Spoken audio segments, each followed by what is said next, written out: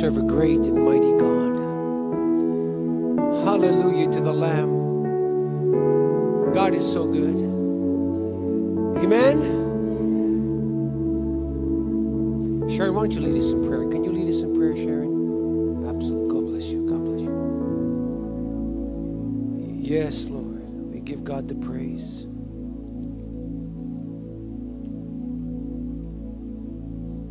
Yes.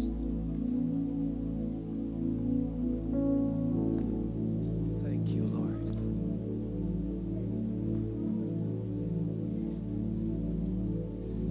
Thank you, Jesus. We give you the praise, oh God. Thank you, Lord. Yes, oh Lord. We love you, Lord.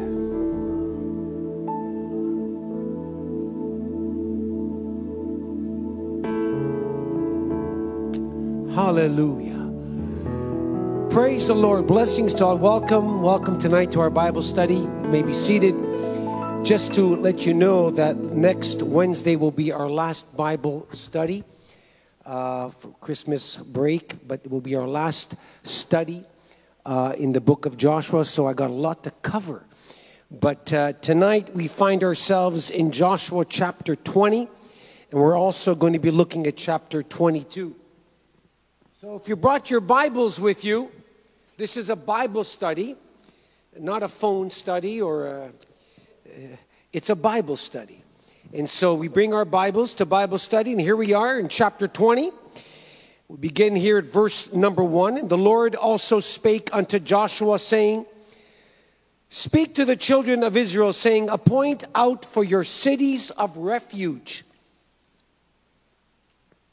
whereof I spake unto you by the hand of Moses, that the slayer that killeth any person unaware and unwittingly may flee thither, and they shall be your refuge from the avenger of blood. And when ye have got flee unto one of those cities, shall stand at the entering of the gate of the city, and shall declare his cause in the ears of the elders of that city. They shall take him unto the city, unto them, and give him a place that he may dwell among them.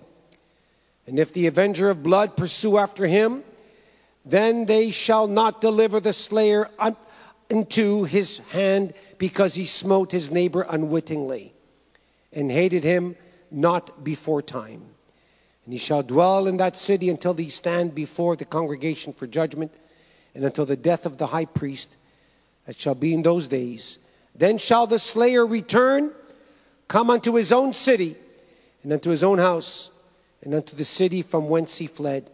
And they appointed Kadesh in Galilee, in Mount Naphtali, and Shechem in Mount Ephraim, and Kerith Jarba, which is in Hebron, in the mountain of Judah, on the other side of Jordan by Jericho eastward.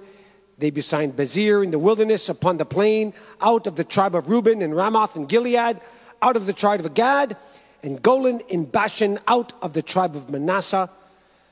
These were the cities appointed for all the children of Israel, and for the stranger and sojourner among them, that whosoever killeth any person unawares might flee thither, and not die by the hand of the avenger of blood, until he stood before the congregation. We're going to be looking also at chapter 22. But I've decided to share this word with you tonight, brothers and sisters, because it is so powerful. When you look at these cities of refuge, what they were, and as I look at these cities, I see something beyond the natural city that was supposed to accommodate those that killed individuals unwittingly. We'll talk about that in a moment. But these cities of refuge really is a picture of Jesus and what he has done in our lives and who he really is. And you might say, now, Pastor, that you might be stretching a little bit. No. When we understand what the cities of refuge really were, we'll understand what Jesus has done for us. So I want you to just keep that in mind as we're sharing this tonight. And so as we begin, these were places, these cities, where people who inadvertently hurt someone or killed somebody by accident. It didn't happen willfully.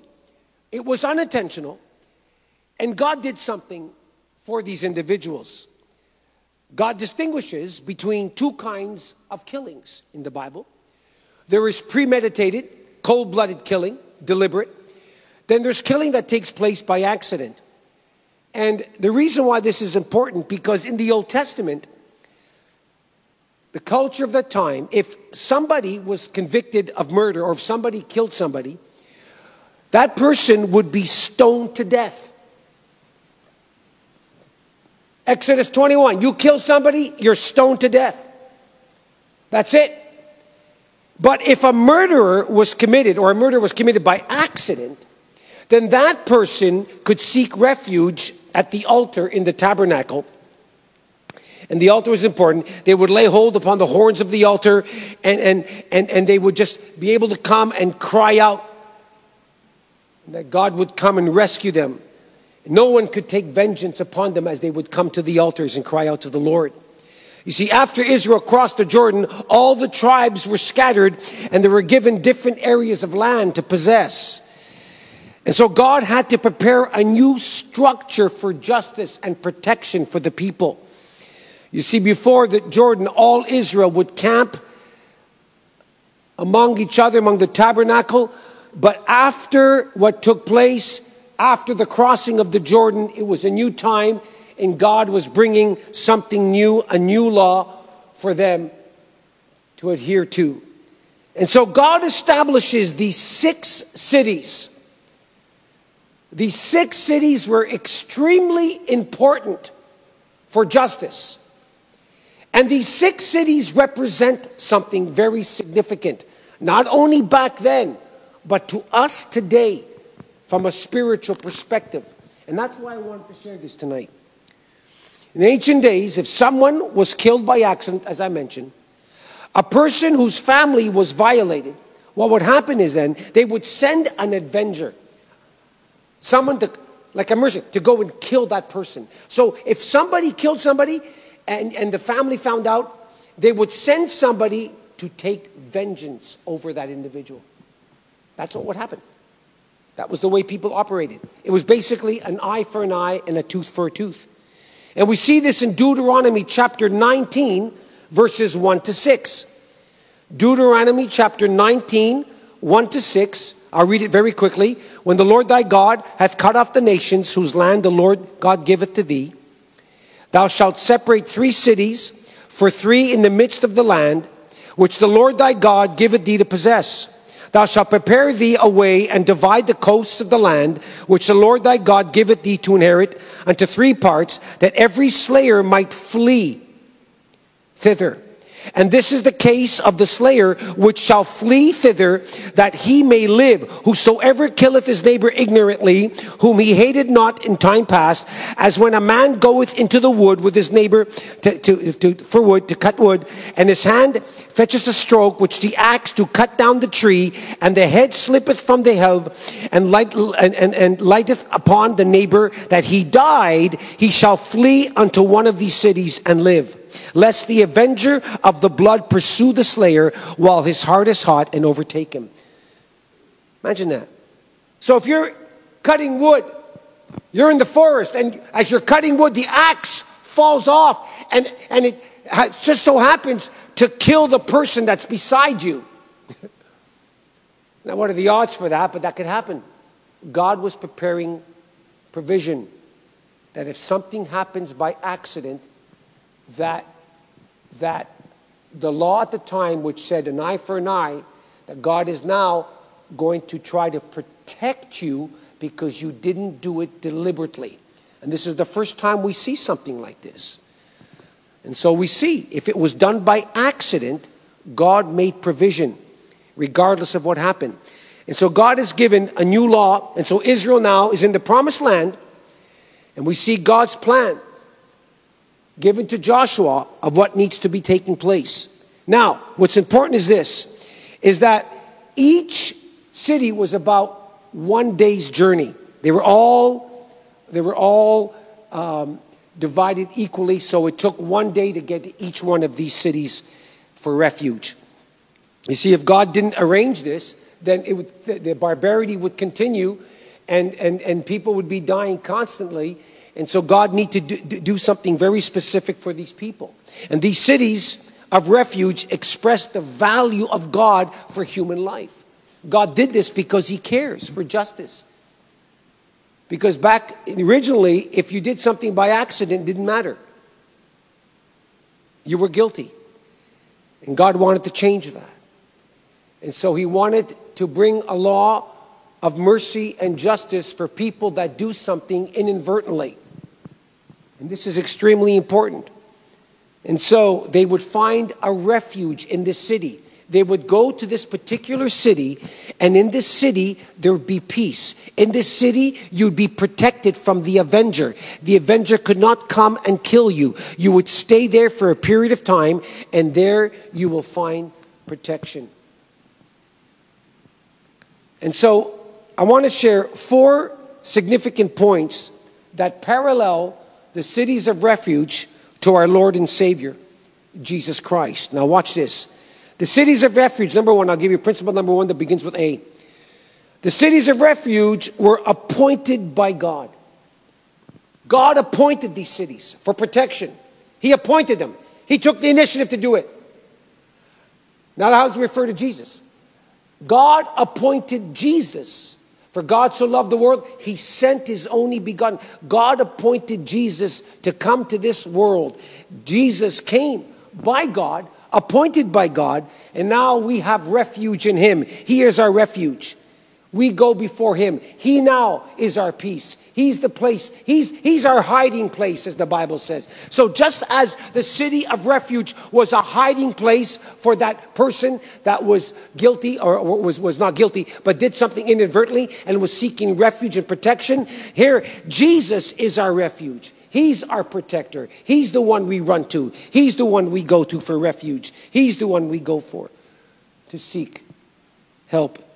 Anyone, didn't matter if this was a Jew, or a stranger. The Bible says in Joshua that here's God's love again, that if somebody did this that was a non-Hebrew, you would still go to these cities. Here we see God's love for the stranger. Here we see God's love for the non-Hebrew.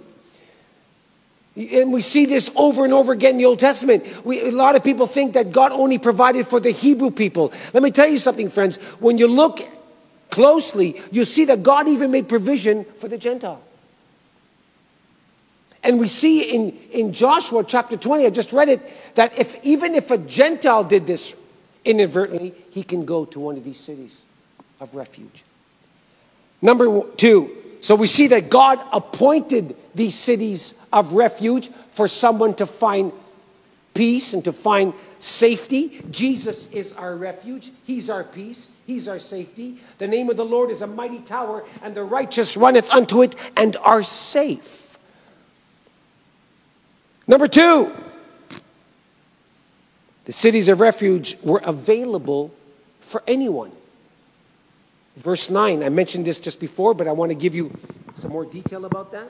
Notice verse 9 of chapter 20. It says here, these were the cities appointed for all the children of Israel and for the strangers. I'm just amazed to see how many times I see this provision in the Old Testament.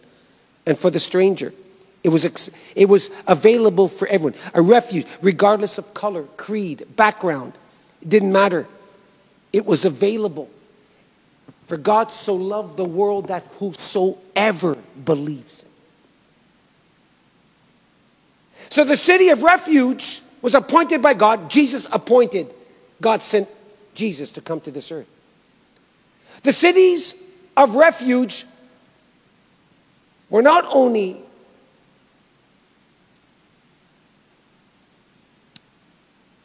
appointed by God, but available, that anybody can come. Anybody can come to these cities. Anyone can come to Christ. Doesn't matter who you are. There's always room at the cross. Number 3, the cities of refuge was accessible to all. Verses 7 and 9 in chapter 20, look what it says.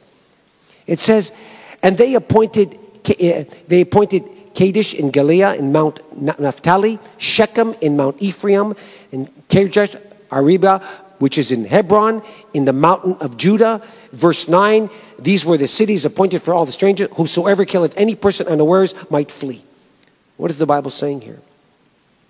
The cities were accessible to every single one. All cities were built on a mountain. Now watch this. These were mountains. All the cities were equal distance, but they were all extremely visible. This is significant. They were all able to see these cities because they were built on some kind of cliff or some kind of mountain so that nobody can miss where these cities were. I like that because Jesus said, I am the light of the world. But he also says that when you experience my light, you become like the light of the world. And so these cities of refuge were accessible, but they were visible as well. You couldn't miss them. It brought hope and light to the world. Just as Jesus, who came to this world, he's accessible. He's visible. Jesus said, if you're thirsty, if you're hungry, I will give you to drink. Jesus is willing, and he's opened, and they were visible. In other words, if any man really hungers for God, you will find him. If anyone thirsts, you will find him. There's no secret passage. There's no secret code. It's right there. Jesus came to die on a cross for you and me. And he's here today. He says, if any man hears my voice, I'm knocking on your door, your heart. If any man hears my voice and opens, I will come into him and I will sup with him and him and me. And so we see that people can come. That this place was visible. And in a sense, really, isn't this also the purpose of the church? The church is like a lighthouse, isn't it? The church should be seen. The church should be a place where people can go to. Place where there should be something about the church. Something about the church. It should be the grand heating central system of our community in the wintertime. It should be the light. It should be something about the church. Something about the church that should attract people. These cities attracted people because it was a place of refuge and it was visible. People can see it. Now, have you ever noticed in the Bible speaks a lot about mountains. There's something spectacular about mountains. We know that Moses received the commandments on Mount Sinai, the law, Mount Moriah. Abraham was asked by God to sacrifice Isaac, and we know that God spared his son, and a great miracle took place as he provided the ram, and Jehovah Jireh, my provider. On Mount Olives, Jesus ascended to heaven. Mount Transfiguration, Jesus was there as he transformed before disciples. There was Moses and Elijah. Tremendous miracle took place. But the most glorious of all mountains was Mount Golgotha. There Jesus was crucified, and I had the privilege of being there when we went to Israel not too long ago. Something glorious about a mountain. You can see things. It's visible. It's glorious. It's accessible to all. And these cities were on a mountain where anybody can go. And I see that as something today, friends, where we have to be a people where people are excited to come, where there's an invitation to come, where there's something that's seen, where you want to be there. You're drawn there. You're drawn there by the presence of God. You see, friends, these cities were never closed. They were open day and night. They were open day and night because you never know when someone was running for his life. And so these cities, they didn't have any curfews. They were open. Anybody can go at any time. The church must never be closed. Oh, I guess we close our doors. Of course we do. But the principle of the church, in other words, we're always open. There's always a willingness. The church, as Peter says, be ready to give an answer to any man. The church must be ready to give an answer, ready to bring the truth, bring healing, to bring refuge. And I'm not necessarily talking about a physical building, because you are the church. See, this is what this is about. It's that you are a picture of these cities. And although it reflects Jesus as it parallels, but if we go deeper, it's also a picture of what you and I should be like. You and I should be like one of those cities of refuge. Accessible, available.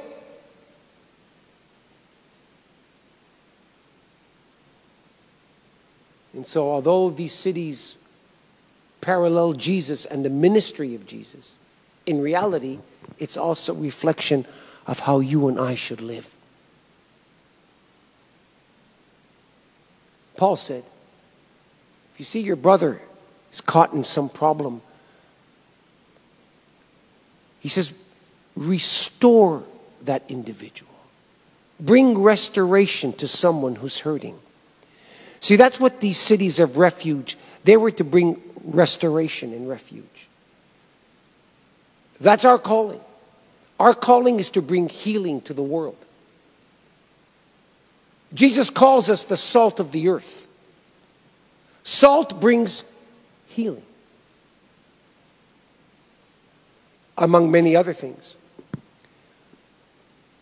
But these cities are so important because it's also a picture of how you and I should live in this world.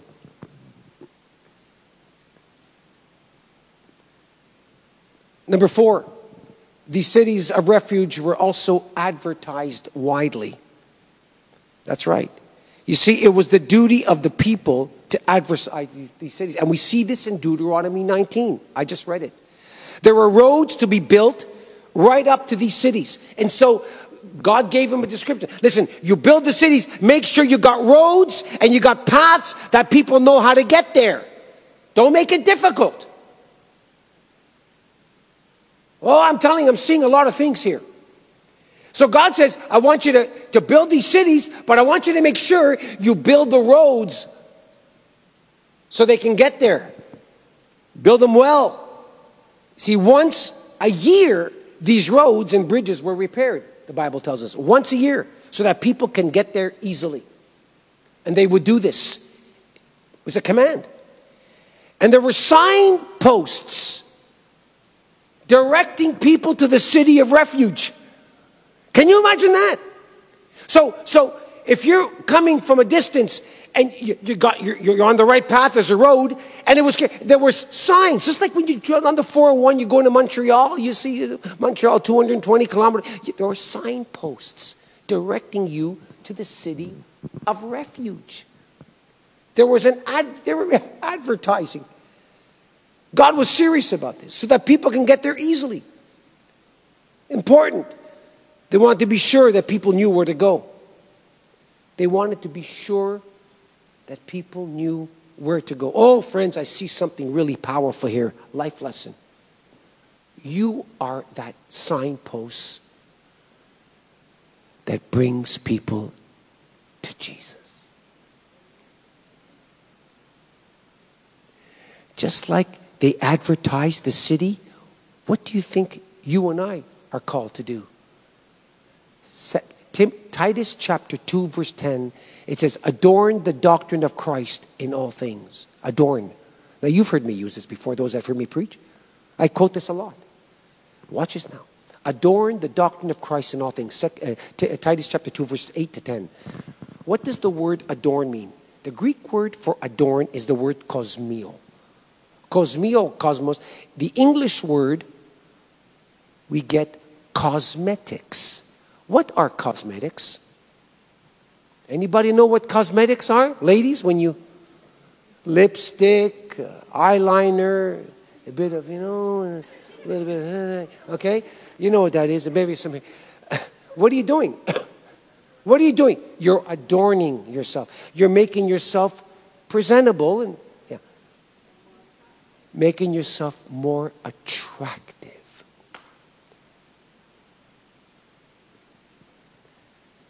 Adorn yourselves.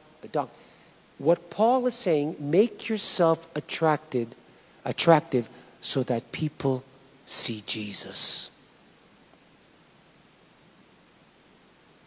Look, I said, I've said this before. I asked you, if you met you, would you like you?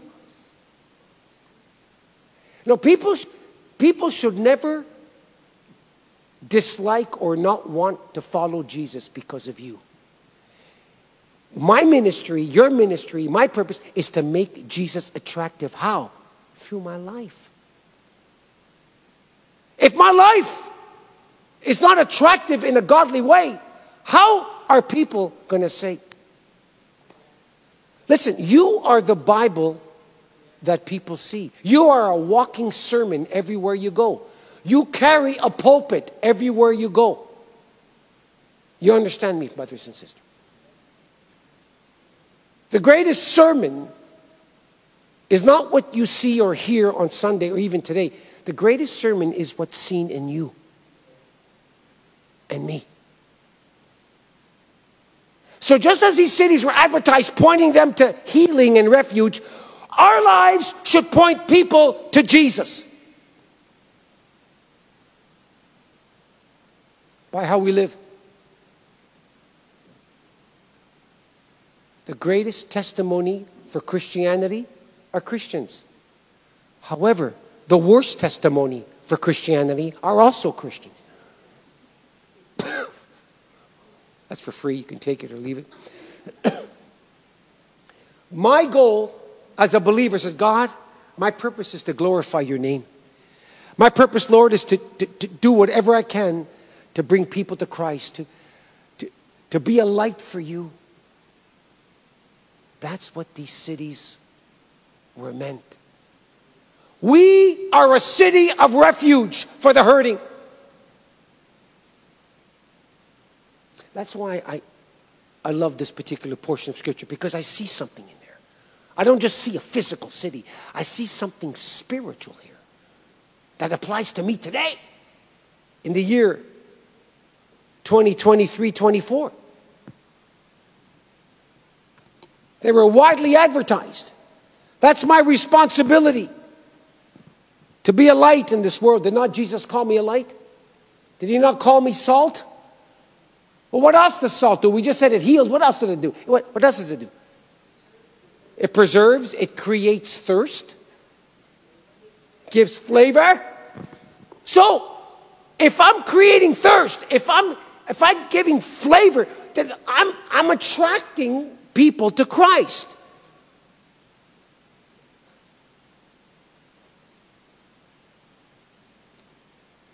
So these cities of refuge are pretty powerful in the physical realm.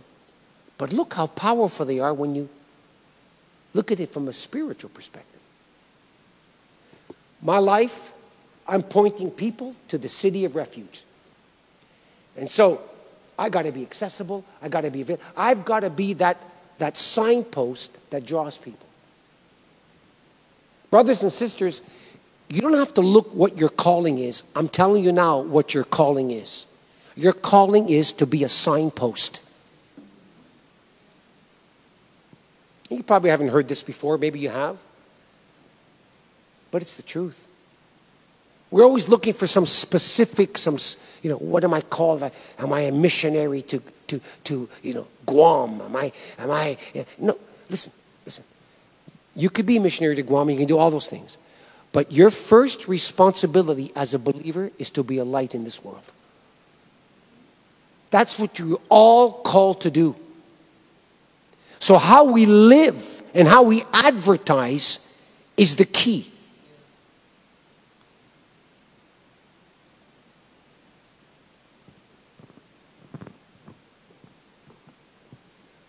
God was serious about these cities. He wanted justice. And this is my responsibility, to bring justice, to bring peace, to bring light into this world. Those who needed help, you can point them to Christ. They overcame him by the blood of the Lamb, by the word of their testimony. And so we are signposts in this world, my friend. Can you imagine, brothers and sisters, someone being chased down a road with a knife, crying out for mercy, the city of refuge, and somehow you knew, but you didn't tell him. You didn't tell him where to go. What a shame. What a shame. What a shame. Suppose you've been living in the times of Joshua. You committed a crime accidentally and you knew where the city of refuge is, but you didn't like to go there. You don't like the priest. You don't like the place. Would there be a plan B? There's no plan B. There's no other way. This was the only way to find your refuge. Friends, can you imagine? There are people dying out there, and there are people that need healing, need salvation, and we have the answer. Can you imagine if you knew somebody like that was, and you didn't tell them where to go? What a crime that would be. But you see, don't we do that inadvertently, many of us? How many opportunities has God given us to share his love with people, but we haven't? For whatever reason. Maybe you're embarrassed. Maybe you don't want to look bad. Maybe you're fearful. How many opportunities has God given us over the years where we had an opportunity to share the word of God with someone, but we didn't? For whatever reason. And you say, Pastor, how can you say that? I'm going to tell you why I'm saying that. Because according to statistics, 95% of all Christians never win a soul to Jesus Christ. That's terrible. This is recently. It was different years ago. That tells me, brothers and sisters, if that's true, only 5% are truly winning souls to Christ. 5%. Now, look, I'm only telling you the statistics. I don't know how accurate they are, but I'll tell you one thing. I believe they're fairly accurate because I do know statistically 80% of people in the church do not do much. Only 20% carry the load. That's a fact. Well, if that's true, then it could be possible that 95% of Christians do not win anyone to Christ. And if 95 is too high, let's go even to 80. That's still not good. Why am I saying this? I'm not saying this to condemn anybody. I'm only saying this, my friends, because this is what we are called to do. Jesus came to seek and save the lost. When someone comes to Christ, he becomes a living signpost. When someone comes to Christ, that person's desire is not necessarily just to come to church and grow and get spiritually fat. If someone truly comes to church, I tell you something, my friend, the desire of that individual is to want to share God's love with somebody. It's automatic.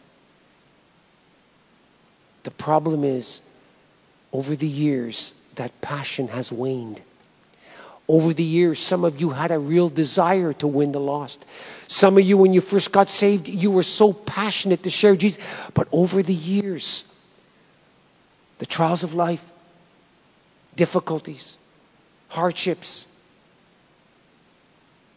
has weighed us down. For some of us, that fire has waned.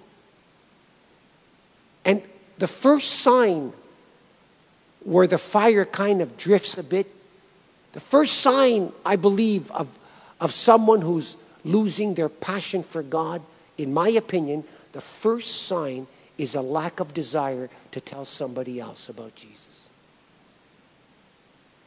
Nobody wants to evangelize when you're lukewarm. Nobody wants to preach the gospel on the streets or at work when there's no fire burning in you.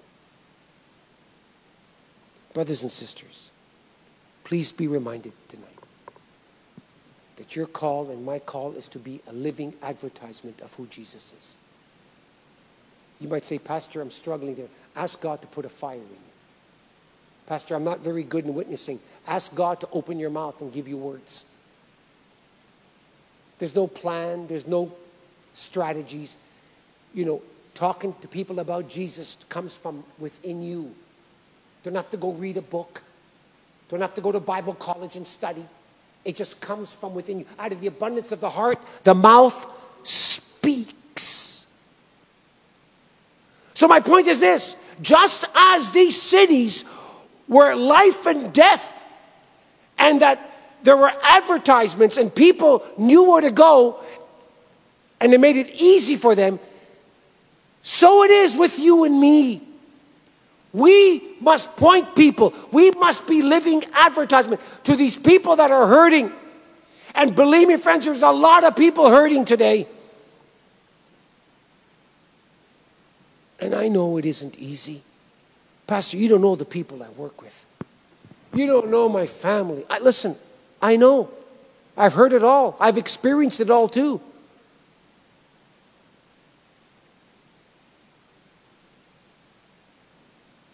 But if God has shown you mercy, can you not show someone else mercy?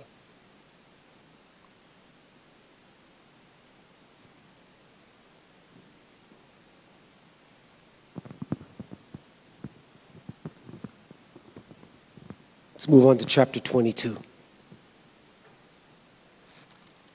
We'll look at verses 1 to 6 of chapter 22.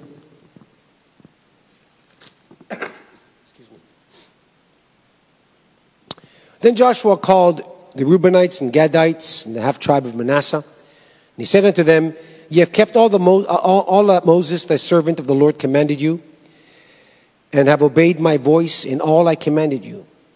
You have not left your brethren these many days unto this day, but have kept the charge of the command of the Lord your God. And now the Lord your God hath given rest unto your brethren as he promised them. Therefore now return and get you into your tents and unto your land of your possession, which Moses, the servant of the Lord, gave you on the other side of Jordan. But take diligent heed to do the commandment of the law which Moses, thy servant, has charged you, to love the Lord your God, and to walk in all his ways, and to keep his commandments, and to cleave unto him, and to serve him with all your heart and with all your soul. So Joshua blessed them and sent them away, and they went to their tents. This is a time, again, as we've talked about, transition, change is constant. They went into the promised land. There's so many different things that they were experiencing.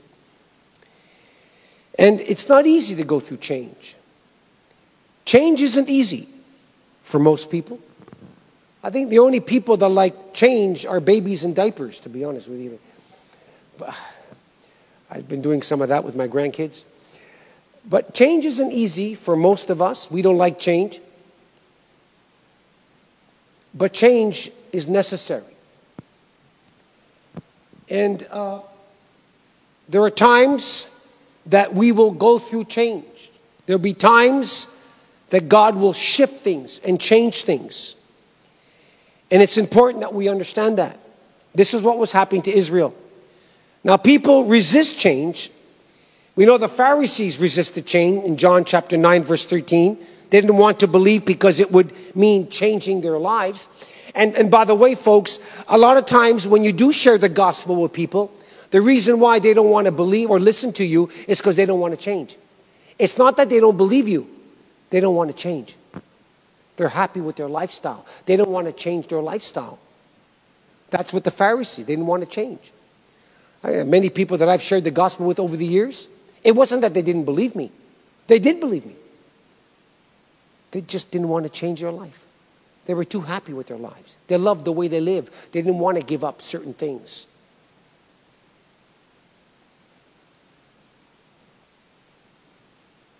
And so change can be difficult.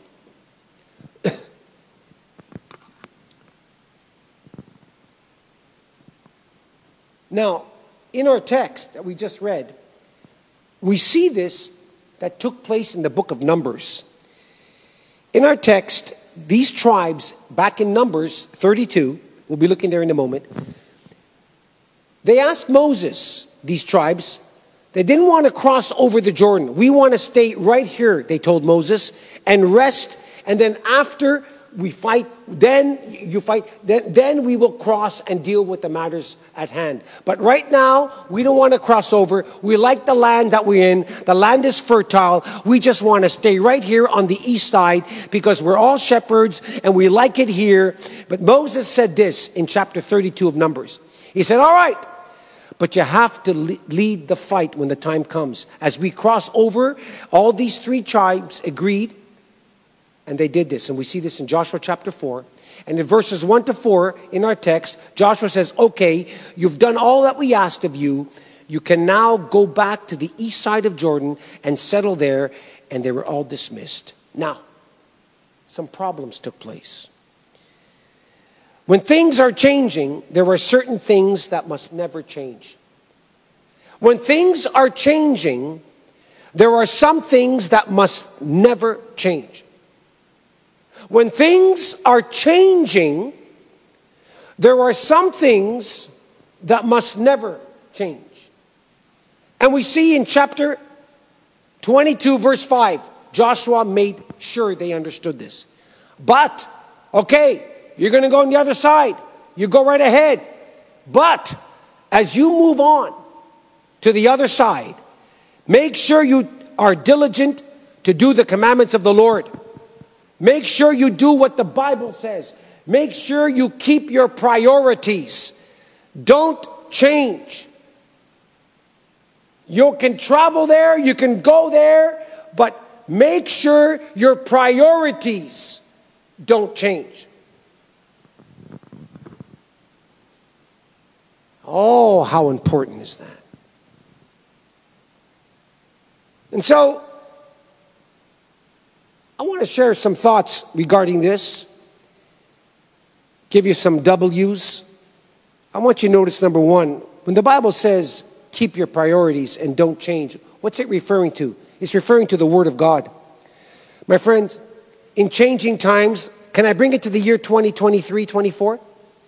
If there's ever changing times, it's the times we live in today. Everything around us is telling us to do things differently. There seems to be no tradition anymore. Everything's different. How we do church has changed. Everything's changed. It's incredible.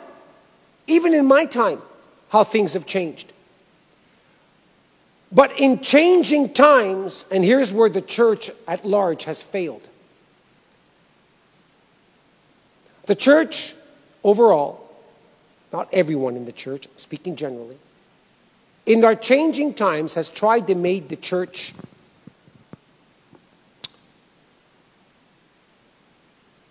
appetizing, tried to make the church conducive. And you want to do that. You want to make the church in a way where people are drawn, and you want to do what you can to make the church comfortable for others to come. We just talked about advertisement, and that's a good thing. The only problem is, if you start changing things like the Word of God and what God says, then we get into trouble. What goes on in church today, in some churches, in many churches, especially the mega ones, I tell you now, my friends, it's unconscionable what's been happening today with the Word of God. Today, the Word of God is not preached. Today, we see people preaching on philosophies, opinions. You might take one scripture, you might talk about this, but you see very few people in the church today, ministers, who focus on the Word of God. There's a focus on everything else. And the main focus is, how do we get people to church? How do we make it appetizing? So let's try to make the church look nicer, brighter, nicer. Let's get a cafeteria in the lounge. Let's make it really relax. Let's not make it too offensive. Let's get rid of some words in the Bible like sin and repentance. We don't want to offend people. We want to attract people. So let's just compromise. Let's just take this out. And by the way, what the Bible says about this, we don't want to preach this too much because we don't want to offend people.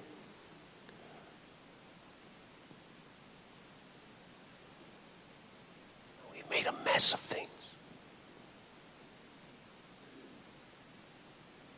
And now we've come to woke. And now they've taken the male pronouns out, and no longer do we pray our Father who art in heaven, because our Father is masculine. We don't want to offend people who've had bad homes and bad fathers. And we don't want to offend because maybe God is not a masculine. Maybe God's a female. So let's not use our Father. And so let's take our Father out of the Lord's Prayer.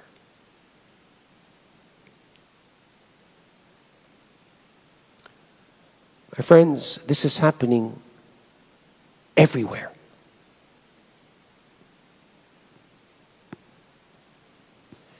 In changing times, Joshua says, make sure your priorities are straight. First W, keep true to the Word of God. Some people believe the Word of God is just symbolic. Some people believe the Word of God may contain the Word of God, but it is not the Word of God. Parts of it. Some people say, well, this is inspired, but this isn't. Well, how do you know? The Word of God now has become relative. The Word of God, there's no more absolutes anymore in the Word of God. There was a study in Arizona, Christian University. They discovered 58% of Christians that they surveyed don't believe in the absolute truth of God's Word. And so, now these might be nominal, doesn't matter. And they also surveyed people of the world. It's higher, but this is what they believe. They believe that more than half of the people in this world believe that truth is relative. If you want to believe you're a dog, you're a dog.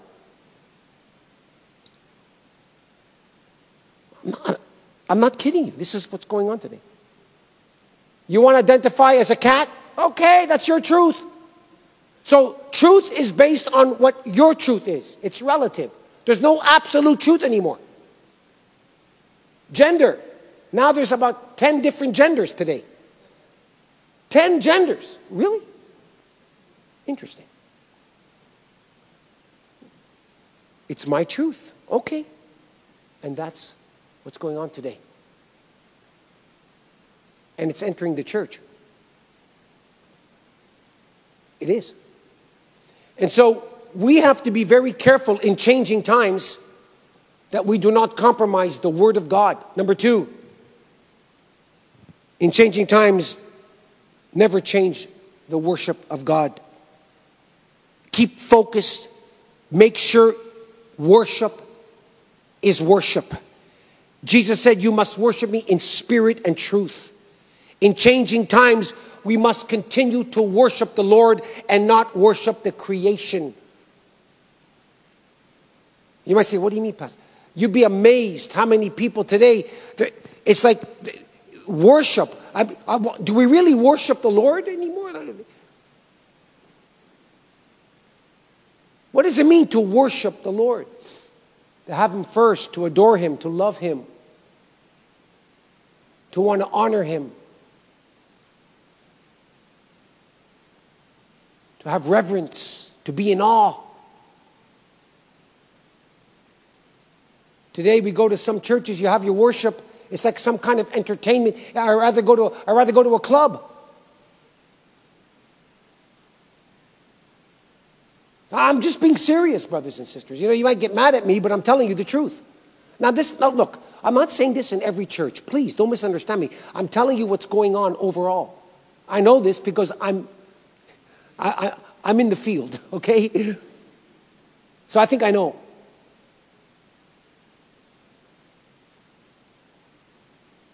Don't pollute worship with gimmicks and fashion.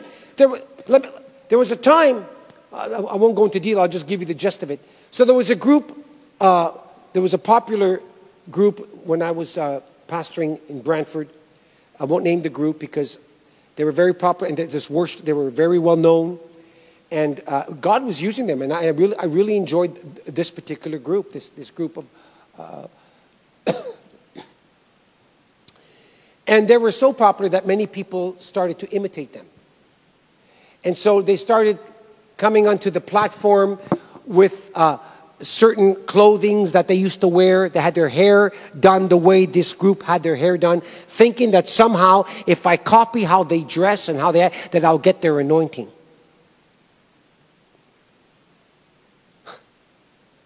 And so worship became not so much exalting God, but how I looked on stage, how I performed.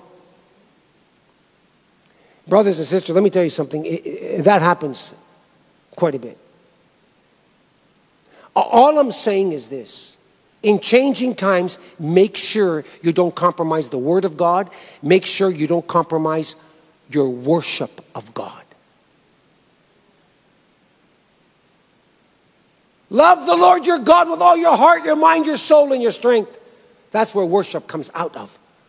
It's adoration. Number 3, my third W. In changing times, make sure your walk with God brings glory to Him. Your walk with God speaks of daily. Walking with God speaks of being each day dedicated afresh. You're walking. That's why Paul says in Ephesians chapter 5, walk circumspectly. In other words, be careful how you walk. Be careful that you don't walk and just walk, but you're not walking worthy of your calling, as Paul says. Your walk with God. Your focus. Walking speaks of discipline. Walking speaks of commitment. Walking speaks of daily activity. I'm walking daily with the Lord. I'm pursuing God daily. That's what it means to walk with God. I'm surrendering my life daily to God. So in changing times, I got to make sure I'm walking today we don't hear much about holiness. We don't hear much about cleanliness, purity. I talk to some people, we don't talk about that anymore. What?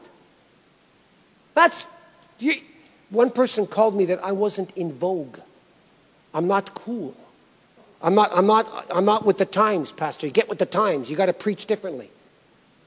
I'm telling you the truth. I was accused of not being in vogue. God bless you.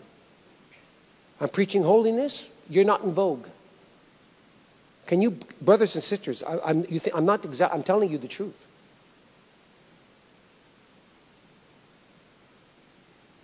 So when you talk about holiness and righteousness, you're a hate monger.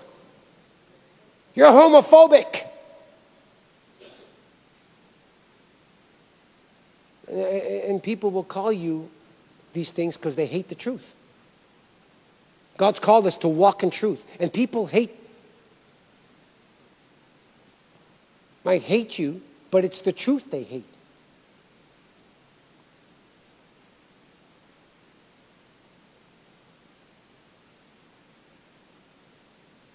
They hate the truth. They'll hate you.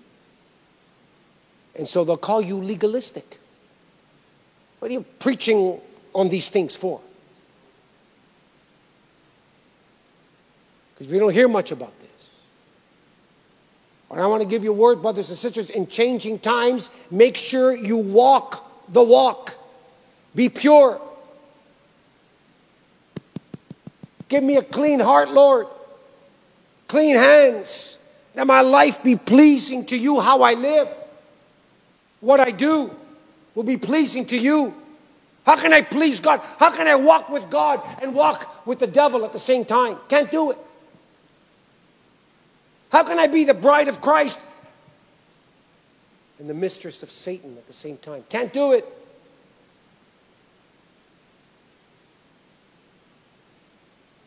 I can't expect to shack up with the devil and ask God to pay the rent. It doesn't work that way.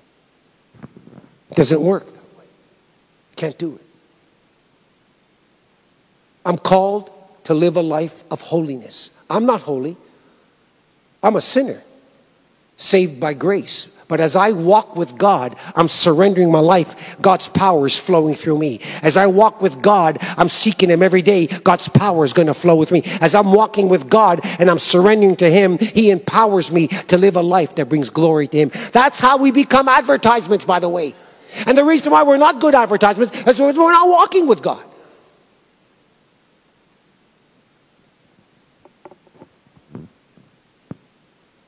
In changing times, stay true to the Word of God, not parts of it, all of it.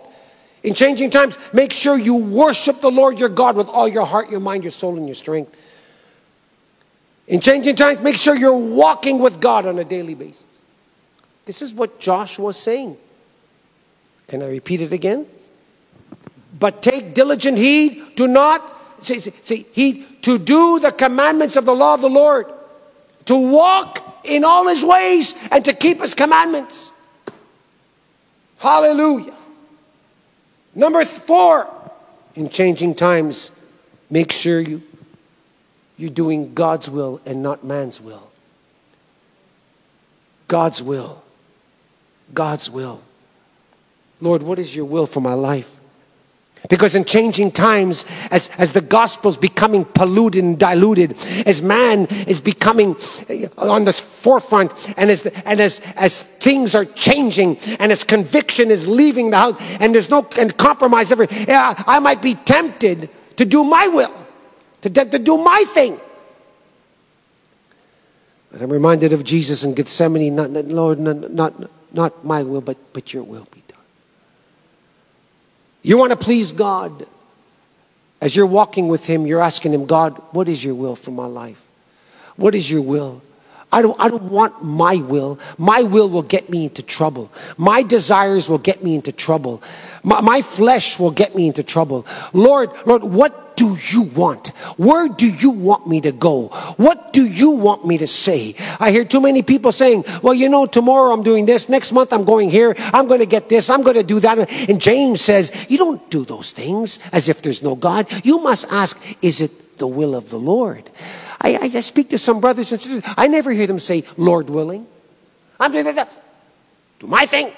Well, brother, what about Lord willing in all this? Do you know if this is God's will? Oh, yeah, it's God's will, no problem. Oh, really? Have you prayed about it? Well, I just know it's God's will. No. James has a word for us. Whatever you do, whatever you focus in on, if it's future, you always say, Lord, this is my desire, but Lord, if it's your will, then so be it. But if it's not, then change my course. So what's my statement again? Am I going to say it again? Write your plans and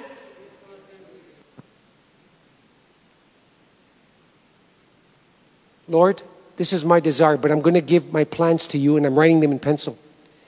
And Lord, you've got the great cosmic eraser. If this is not your will, then just erase it, Lord, and set my feet upon a rock and establish my goings, Lord.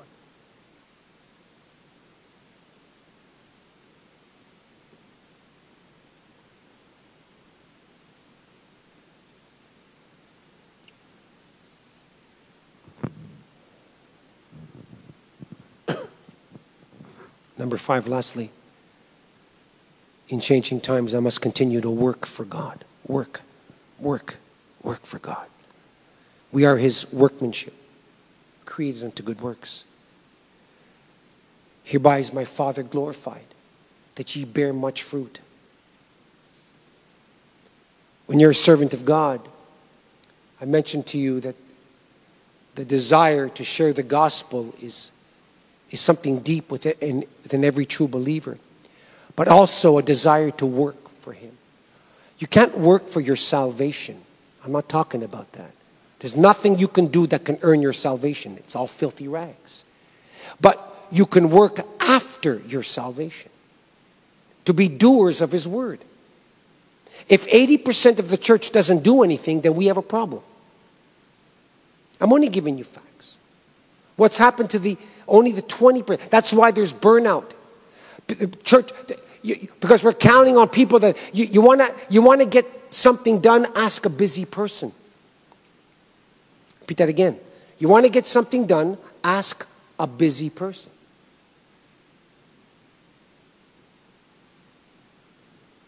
But there's a lot of burnout in the church because only 20% are carrying the load. Now, it changes with different churches, but overall, it's about 20%. God has called me to be His workmanship. We are co-workers with Him. How can we be a light if we're not doing anything?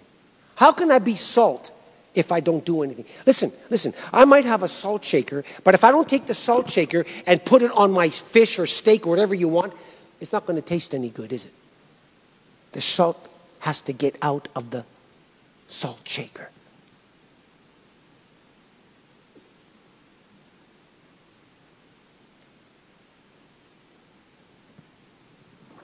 Get involved, brothers and sisters. Don't just come and sit in a pew. You might say, Pastor, I'm too old, I'm too young. Listen, please, you're never too old and you're never too young, okay? I'll just tell you straight up, that's just an excuse. God can use you at any age, at any time. Doesn't matter how old you are, how young you are, it's irrelevant. I just spoke about Caleb not too long ago. 85 years old was the greatest time in his ministry. He was an old man. So please don't use that. And so we need to, in changing times, make sure we're true to the Word of God. In changing times, make sure that we worship the Lord.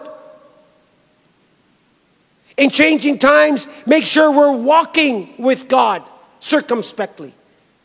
In changing times, make sure we seek the will of God and not our will. In changing times, make sure we are continually working for God. This was Joshua's instruction to the tribes of Israel. These were his words. Your priorities must be maintained, must be focused. Stay focused. It's so easy to change our priorities in transition, so easy to change our priorities in challenging times, our vows. And I've said this before and I'll say it again. My brothers and sisters, make sure you keep the main thing the main thing. The main thing is to keep the main thing the main thing. The main thing is to keep the main thing the main thing. Stop focusing on incidentals. Focus on essentials. The Word of God. Worship.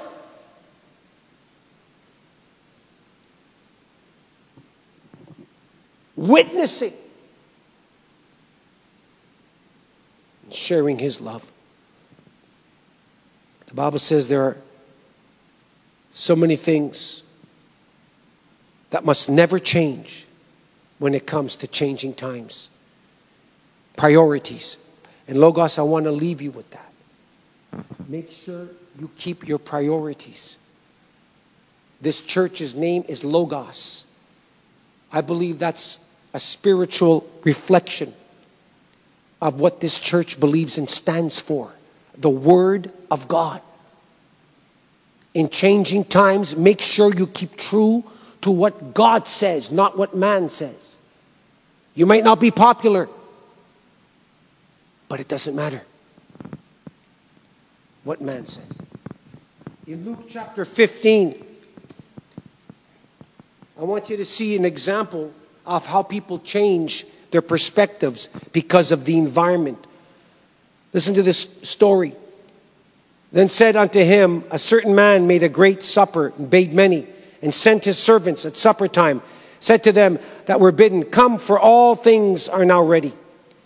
And they all with one consent began to make excuses. First said unto him, I have bought a piece of ground, and I must go and see. I pray, please have me excused.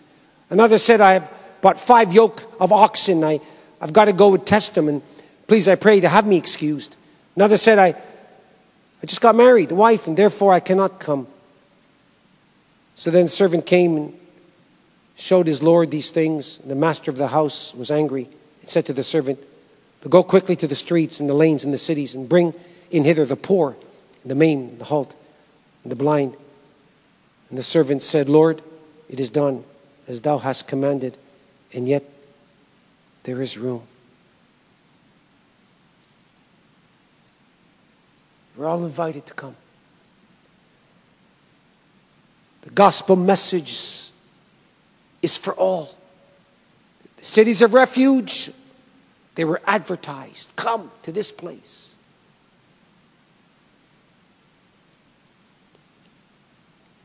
Jesus came to this world to be that city of refuge. Jesus came and invites all.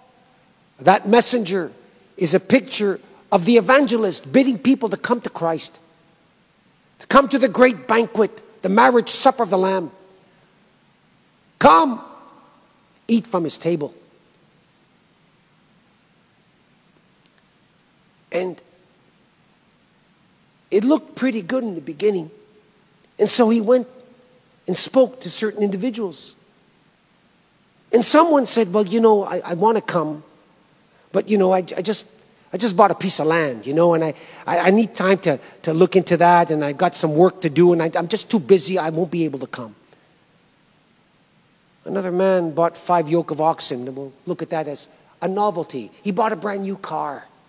I don't have time. I got to test my new car. Got to make sure it runs properly.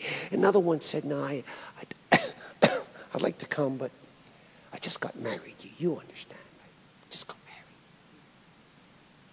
Do you know how many people I've married who promised me they'll be in church? Once they got married, I never saw them again.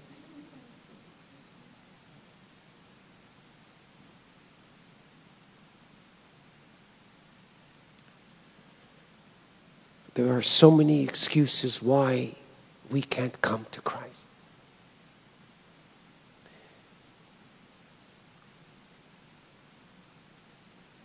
We see it in the scriptures. Not everybody's going to receive.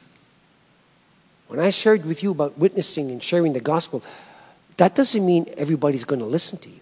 Of course not. I've had more people laugh at me preaching the gospel than by far those who've accepted. By far! But that shouldn't stop me. Because God tells me not everybody's going to receive.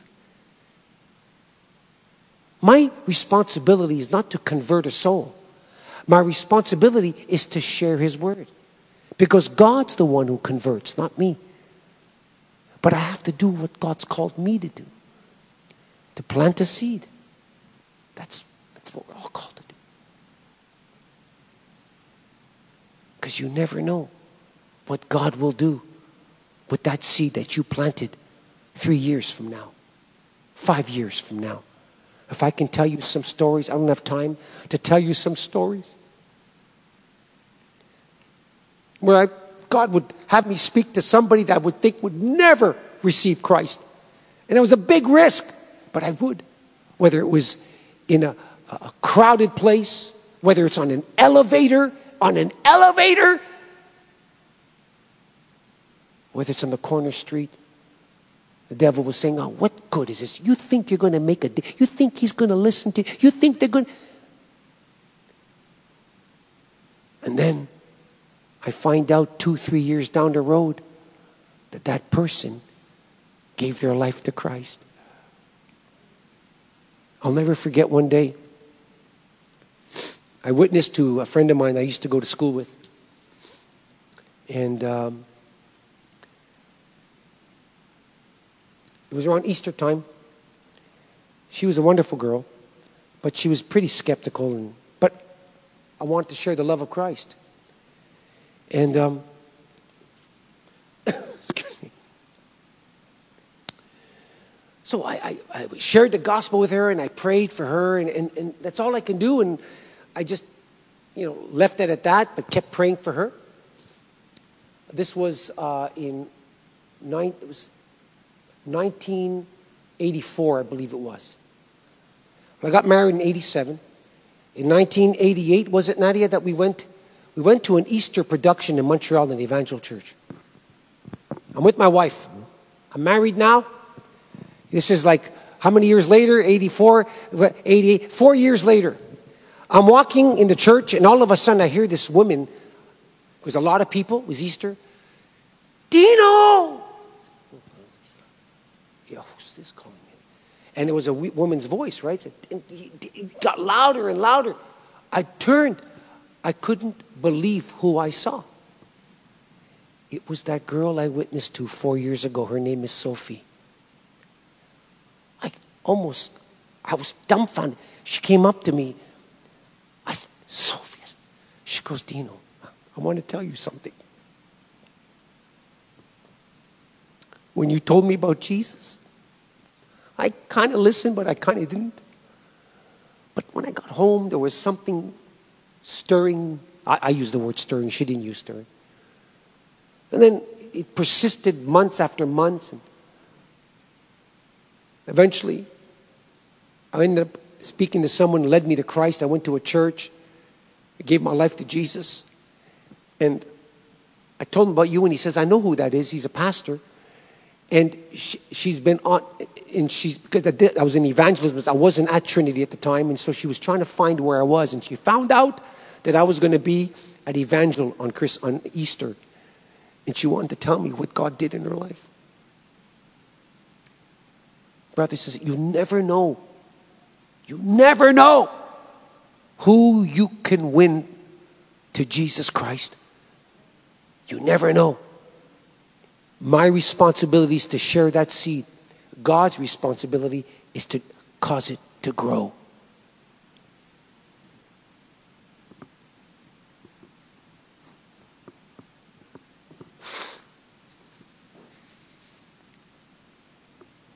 I got to close.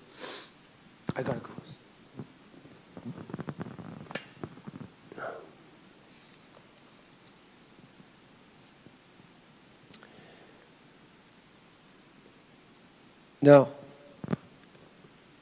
Joshua gave them permission to go back to the land, these three tribes, Gad, Reubenites, to go back. Now, something happened, and I wish my time is kind of waning here, so I'm going to go quickly. But they were on the move, and something took place while they were gone away from the rest of the tribes of Israel. Now, friends, let me just tell you this. In verse 11 and in verse 12, I want you to see what happens in Joshua chapter 22. Watch what happens. This is an amazing insight. Look what happens. 11 and 12. And the children of Israel heard, they say, behold, the children of Reuben and the children of Gad and the half tribe of Manasseh have built an altar over against the land of Canaan and the borders of Jordan at the passage of the children of Israel. And when the children of Israel heard it, the whole congregation of the children of Israel gathered themselves together at Shiloh to go and fight against them. So, let me paint you this picture. They're gone. Joshua gave permission. They did what they had to do. They're back in the east side. They got their land. And all of a sudden, they find out that the Reubenites built an altar. Well, you can't do that.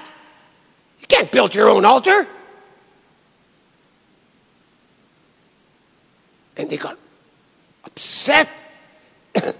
And they wanted now to go and fight with these tribes because of this altar that was built. And in verse 13, we see that before they act, now this is very important, before they were actually going to fight, they sent a man by the name of Phinehas who wanted to ask some questions. So let me read it now. We look now at verse number 13. It says, and the children of Israel and Reuben and the Gadites and the half tribe of Manasseh in the land of Gilead, Phinehas, the son of Eleazar, he went to speak with them. Notice verse 16. Thus saith the whole congregation of the Lord, what trespass is this that ye have committed against God and Israel to turn away this day from following after the Lord? You have rebelled. Verse 17. Is the iniquity of Peor too little for you? Verse 20, did not Achan, the son of Zerah, commit trespass and the accursed thing, and they fell on the congregation? So what's going on here? Watch this now. Very important. So the tribes have left, and they heard that the Reubenites and the Gadites, they built some kind of altar. They weren't allowed to do that. Can't serve two gods. And so they were going to fight against them. But before they actually went to fight, they sent Phinehas, the priest, to go and see what's really going on. Very significant. Phinehas tells them, what are you doing, O Gadites and Reubenites? Do you not remember what God did at Peor? When Israel went to whoring? And with the Moabite women, and how he destroyed them for seeking idolatry and having fornication. Do you not remember what happened to Achan when he lusted over the money and the clothing, and he hid, and he took the gold and he hid it from everybody? Do you not see how God dealt with that sin? Do you not see how God has dealt with the previous sins, and that he's serious about sin? He's serious about holiness. He's serious about how you walk with him. And now you're making an altar and you're going to serve another God? Do you not realize the consequences that will accompany this?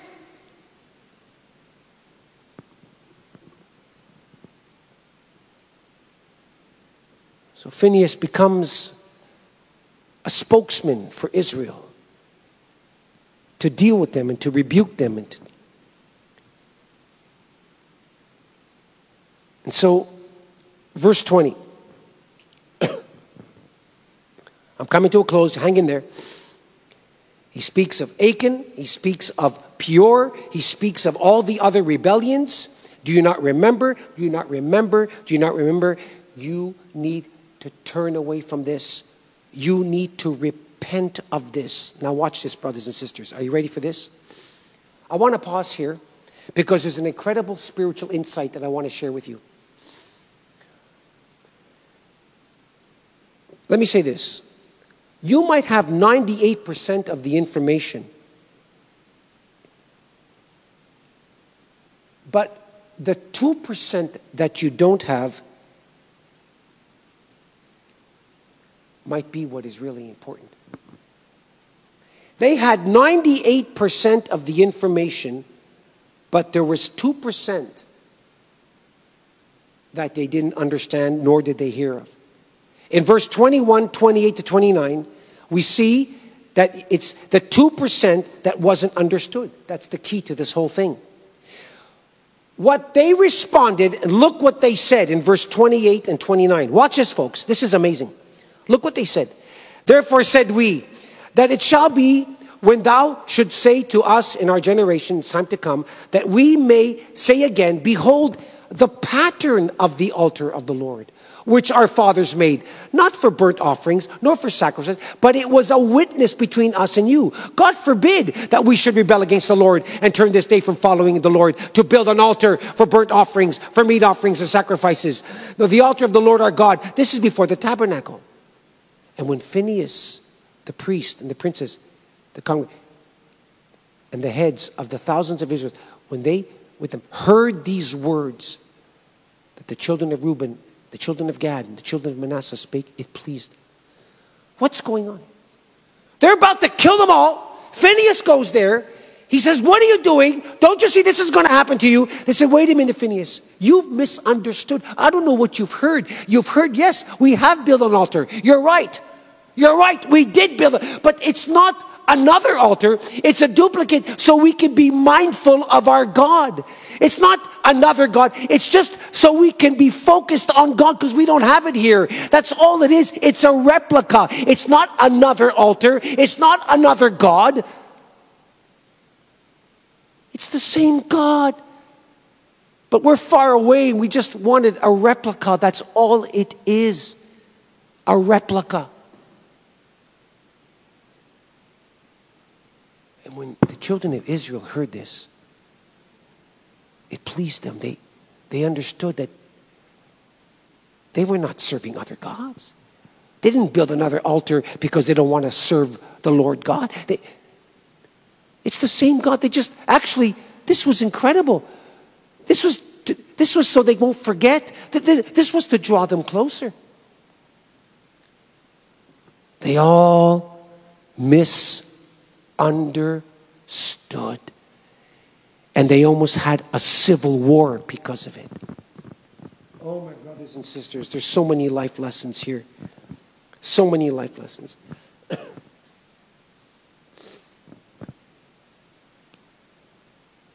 Let me say this. In changing times, we just gave you some W's. Let me give you some S's. In changing times, we need to be sensitive. We need to be sensitive. Don't just be so dogmatic. Be sensitive to people. Be sensitive to what they're going through. In changing times, we must be serious about our priorities. We just talked about that. In changing times, we must be sober-minded. Gather all the information, not just some of it. Too many people speak too quickly. They don't have all the information. The Bible says, a fool answereth a matter before he heareth it. Assuming. You know, people, they just assume. Well, I've just assumed. You always do this, so you do this. Oh, yeah, you do this. They always assume. They always assume that you do this. They always assume that you did it. They always assume that you said it because it seems to kind of match, some of the things you've done before, but you can be completely wrong. Number 4, in changing times, we must need to be spiritually mature and deal with things properly. Be mature. Go check things out. Go see what's going on. Phineas said, before we go and fight against our brothers, let me go and see what the problem is. Let me go see if I can work something out. Maybe there's something we don't understand. Maybe there's something that happened that we're not sure of. So before we take this action, before we act hastily and accuse them and cause them to be guilty, charge them to be guilty, you're not going to be destroyed, because let's just see maybe if there's something that we haven't received yet. Maybe there's something we don't understand. And good enough. Thousands of people were spared that day. Let me close with an amazing story.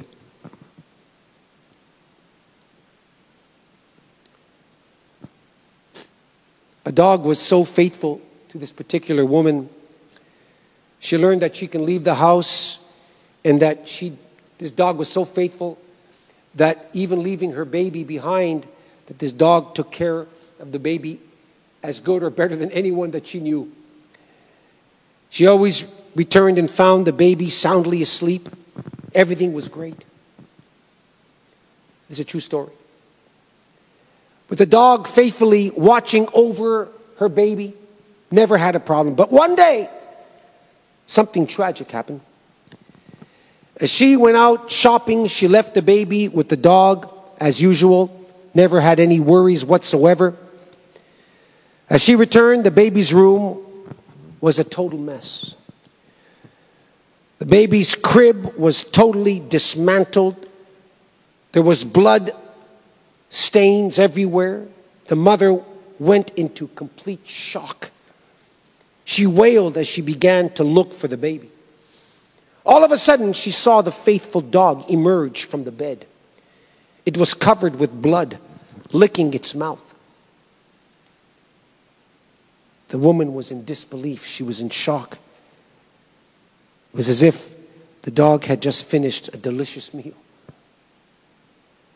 The woman got so angry, she thought the dog had devoured her baby. Without much thought, she beat the dog to death with the baseball bat that she had beside her bed. And she continued, however, to search for the remains of her child. She beheld another scene close to the bed. There was the baby, who, although lying bare on the floor, was safe. And under the bed was a snake torn into pieces in what had been a fierce battle between the dog and the snake, which was now dead. Then reality dawned on the woman.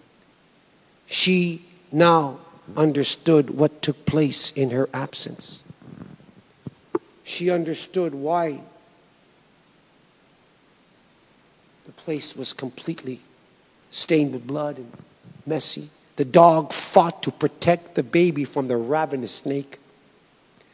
But it was too late for her to make amends, because in her impatience and anger, she had killed the faithful dog who loved the baby. Point, my brothers and my sisters, how often have we reacted and misjudged people and torn them apart with harsh words before we have time to truly evaluate the situation?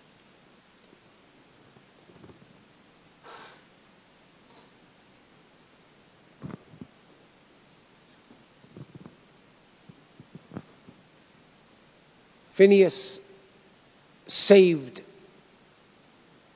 thousands of lives that day.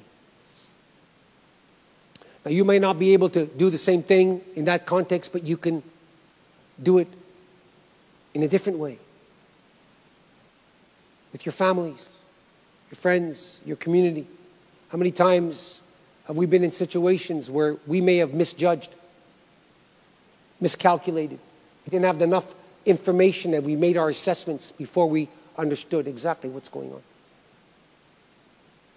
The Bible is telling us, make sure you have all the information before you make your assessments.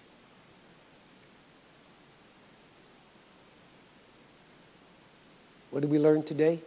In changing times, make sure that the Word of God is the Word of God. In changing times, make sure you worship the Lord your God with all your heart, your mind, your soul. And your spirit. In changing times, make sure that you ask for God's will, because in changing times, there might be situations that may not make sense. There might be situations where you may not know what to do. Make sure you pray for His will to be done. In changing times, make sure not only are we walking the walk, but make sure that we work. Hereby is my Father, that you bear much fruit. In changing time, make sure that you continue to be that light, my friend. Be that light. Shine. Shine in the midst of darkness. You were born to shine in the midst of darkness. That's what these cities of refuge mean. Amen. Let's all stand together.